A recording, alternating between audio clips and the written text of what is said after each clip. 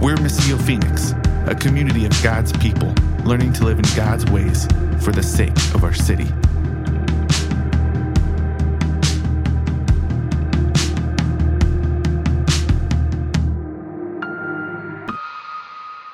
First Kings chapter 18, and I just want to read 4 verses right now, beginning in verse 20. The word of the Lord. So Ahab summoned all the Israelites and gathered the prophets at Mount Carmel. Then Elijah approached all the people and said, "How long will you waver between two opinions?" Another translation of that says, "How long will you hobble between two crutches? If the Lord is God, follow him. But if Baal, follow him." But the people did not answer him a word. Then Elijah said to the people, "I am the only remaining prophet of the Lord, but Baal's prophets are 450 men. So let 2 bowls be given to us. They are to choose 1 bowl for themselves, cut it in pieces, and place it on the wood, but not light the fire. I will prepare the other bowl and place it on the wood, but not light the fire. Then you call on the name of your God, and I will call on the name of the Lord. The God who answers with fire, he is God." All the people answered, "That's fine." And you could hear the indifference in their tone. This is the word of the Lord. Thanks be to God. One more time, Father, we just are grateful that we are here, that we have your word to look to, and that we have a community of brothers and sisters to enter into it with. We pray, Lord, that most importantly, your spirit would be here, and that you would be drawing our hearts, our minds, and our souls toward you. In the name of Jesus, we pray. Amen. All right, so iPhones are a pretty important invention, right? And one of the things that I love about the iPhone is when you're text messaging another iPhone user, because you'll get the little blue bubbles instead of the green ones, and it will tell you when the message has been sent. It'll also tell you when the message has been read. And then if they start responding back, you'll know because 3 little dots will pop up, and it'll let you know that they're currently texting, right? And you'll get a message soon. Have any of you had the problem I've had of sitting there and just staring at that 3 little dots and waiting for a response to come? So I text my wife. It says it's sent. Sometimes it even says it's been read.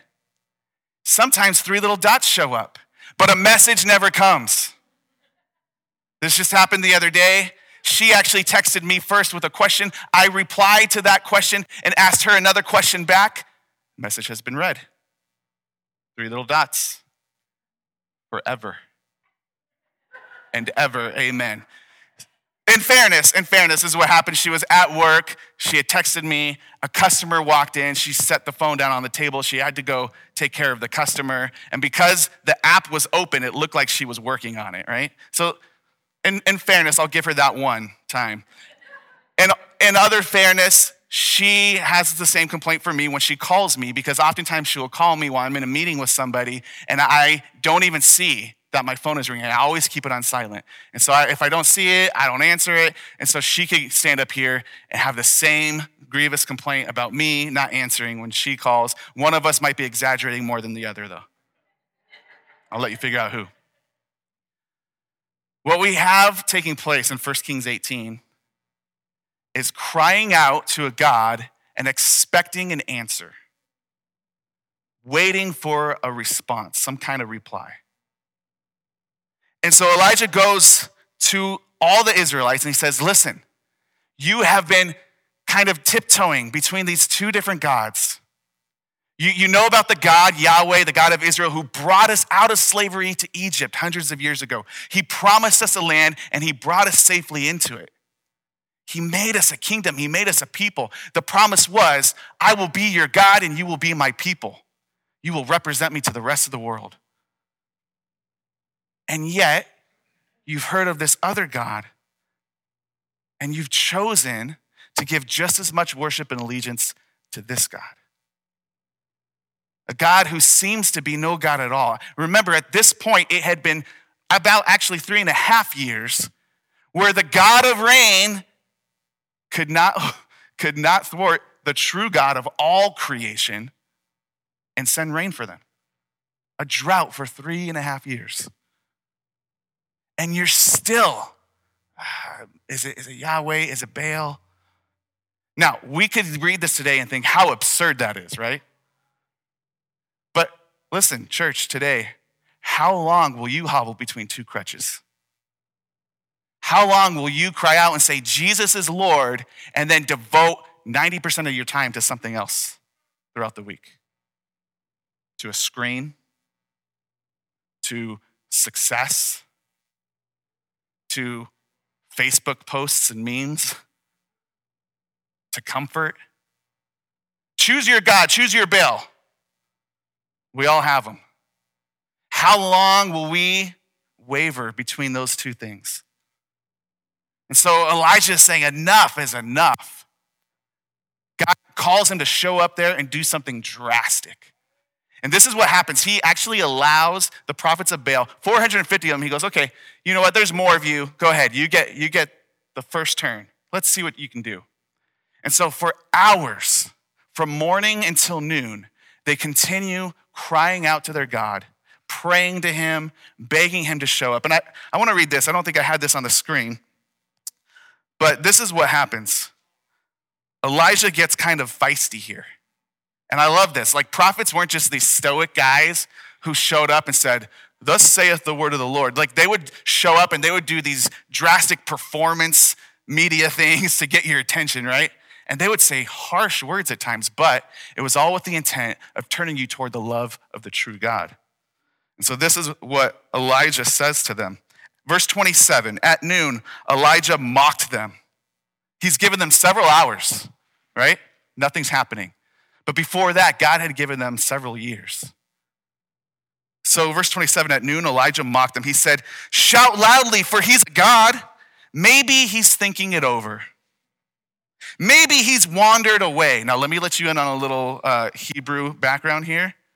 Because actually the translation of that is not just maybe he's wandered away. It's maybe he's turned aside to relieve himself. Maybe God's in the bathroom, right? Maybe that's what's happening. Maybe he's on the road. Perhaps he's sleeping and will wake up.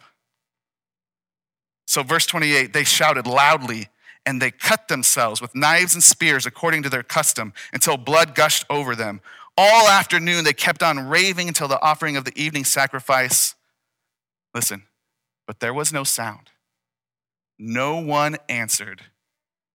No one paid attention. I mean, you have a God who tells you to cut yourself in order to show your loyalty to him. And then once you've proven that, then he'll show up. And then he doesn't even show. Again, this sounds drastic and absurd. Why would you worship a God like that? But what are the empty promises that the things we are giving our lives to tell us? What are the empty promises that success holds out for us? That money holds out for us? That relationships with the wrong people hold out for us? That staring at a screen that can fit in your pocket for hours on end holds out for us? What are those empty promises? And yet we keep wavering back and forth between these two things. No one answered them. So what happens then is finally Elijah says, okay, enough. You've had your chance. You've had your turn. Now let me show you what the real God can do. And what he does is then he has them, okay, here's what I want you to do. Let's make this even harder for me. There's one of me, 450 of them, but let's even out the odds a little bit more, right? Let's make this more fair. So dig a giant trench around this altar, the altar of the true God. And then what I want you to do is fill 4 buckets of water. What had just happened for 3.5 years? A drought. Yeah, let's remember that. It's important. Fill 4 buckets of water, right? And while they're doing that, he stacks up 12 stones. What's the significance of 12 stones? Well, if we remember, Yes, thank you so much. Oh, this is good. I'm not used to getting a response. All right, Missio, take note. Here we go. Feeling this now. All right. The 12 tribes, right? When God led his people into the land he promised across the Jordan River. And just like he had parted the Red Sea when the Egyptians were chasing after them and they made it across safely, he does that with the Jordan River and they make it into the land he promised them safely. And what do? They set up 12 stones there as a sign, as a monument to remind themselves what God had done there. And the 12 stones represent the 12 tribes of Israel. God's people, who he called to be a nation for himself, to be representatives to the rest of the world. This is what God's like. So what is Elijah doing right now? He's reminding the people who they really are. Remember, they're in a civil war, a divided nation right now. These 12 tribes were at war with each other. And he goes, no. God has put us together. God has established this kingdom. So then they bring the 4 buckets of water and he goes, just douse this thing with water, dump it on it, and it just drenches the wood, the ox that's on there, the trench starts filling up with water. He goes, okay, now go refill those 4 buckets and do it a second time. And they're like, all right, fine. And go fill up the buckets of water. Buckets of water can be heavy, right? They come back and they do it again. And he goes, all right, a third time. There's a couple things going on here. One, he's making it very clear. Like, what happens when you dump water on a campfire?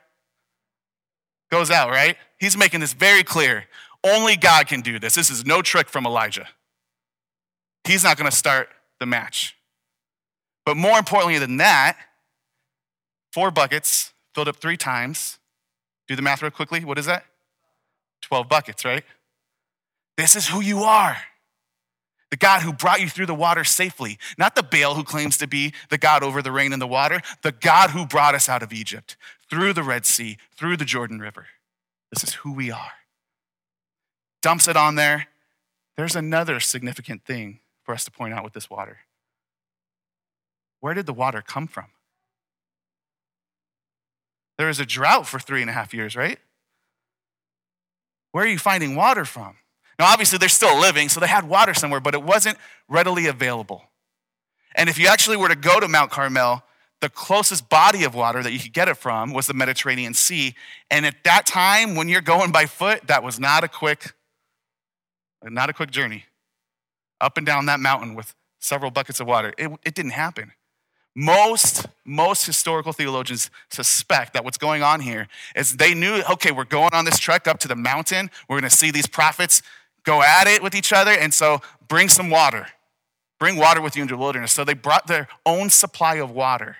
And what Elijah's asking them to do is to step into the sacrifice of the miracle that God's about to do. How long will you waver between two? Remember, he says, which God are you going to serve? And they did not answer. Silent, nothing. There's no effort on their part. So he goes, you want to see God work? You got to trust. Give me your water that you brought with you. But I don't have enough water. Dump your water on this. But what happens if I don't get it? The same God who can pour fire down on this can provide the water for you later. Spoiler alert, that's exactly what happens. God sends fire down on that altar, and everyone goes, the Lord is the true God. The Lord is the true God. And then Elijah says to King Ahab, hey, there's a thunderstorm rolling in. And it just starts pouring. Water comes. Not from the God of Baal, the God of water supposedly, but from the true God of all creation, the one who parted the waters at the very beginning of the foundations of this earth in order to make dry land happen, the one who parted the waters when they crossed the Red Sea, and the one who parted the waters again when they crossed the Jordan River. This same God was still here hundreds, thousands of years later, still present with his people. He made a promise, I will be your God, you will be my people, and he did not quit. Turn and follow this God. So what do you have going on here? You have the people of Israel who did not answer when they were asked, who are you going to serve? You have Baal who did not answer when his prophets were crying out and cutting themselves. The only one who answers, who shows up when the people are in need, is who? Yeah, the true God. The one who called Israel to be set apart so that they could show the rest of the world, so that the whole nations would be brought in and see the real God and come to know him and love him. But this was their problem, and I want to read Just a couple quick verses before we land the plane here. The problem was this in Jeremiah, and this is another prophet who comes later, because what happens? Israel repeats their pattern. They keep rebelling against God. So in Jeremiah 2, verse 13, this is what God says. This is the accusation he has for them. My people have committed a double evil, a double sin. They have abandoned me, the fountain of living water, and this is the second part. They dug cisterns for themselves, cracked cisterns that cannot hold water. What he's saying is not only have you chosen to turn away from the true God, the living water, the one who gives life, but you're going after some other thing that can't satisfy you, never will. You may think for a moment, you get a little bit of taste there in your mouth, and it just keeps dripping right out the bottom. That's that picture. These cisterns, think of a bucket with a hole in it, and you're going to try to fill up your water, and it just keeps falling through, and it never is enough. And that's why you and I keep going back to our sin. It doesn't seem like it's enough. But what does Jesus say? Turn with me to John, chapter 4, verses 14 and 15. Let me back up verse 13. Jesus said, everyone who drinks from that water will get thirsty again. Verse 14, but whoever drinks from the water that I will give him will never get thirsty again. In fact, the water I will give him will become a well of water springing up in him for eternal life. This is what the true God offers us. Full satisfaction.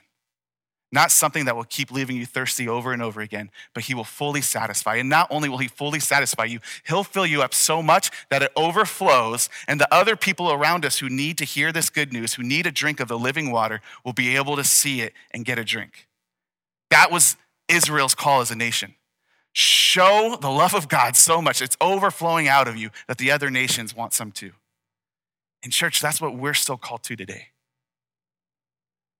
And the reason that we can actually do it, even though Israel failed time and time again, they blew it over and over again, is because of something that happened on another mountain hundreds of years after this story. That another sacrifice on another altar was made. That the wood was gathered in two crossbeams, and the sacrifice was laid on this altar on the mountain. But this time the sacrifice was not a bull, it was the prophet himself. You know, the one who came to speak the word of the Lord, to invite others to turn away from those broken cisterns and come find living water. He himself went on it. And when there was no answer from Baal to his prophets, in the same way, Jesus took on that terrifying agony of hearing no answer from the God you cry out to, when he cried out, God, my God, why have you forsaken me? It seemed to be that there were no answer. 3 dots just perpetually going.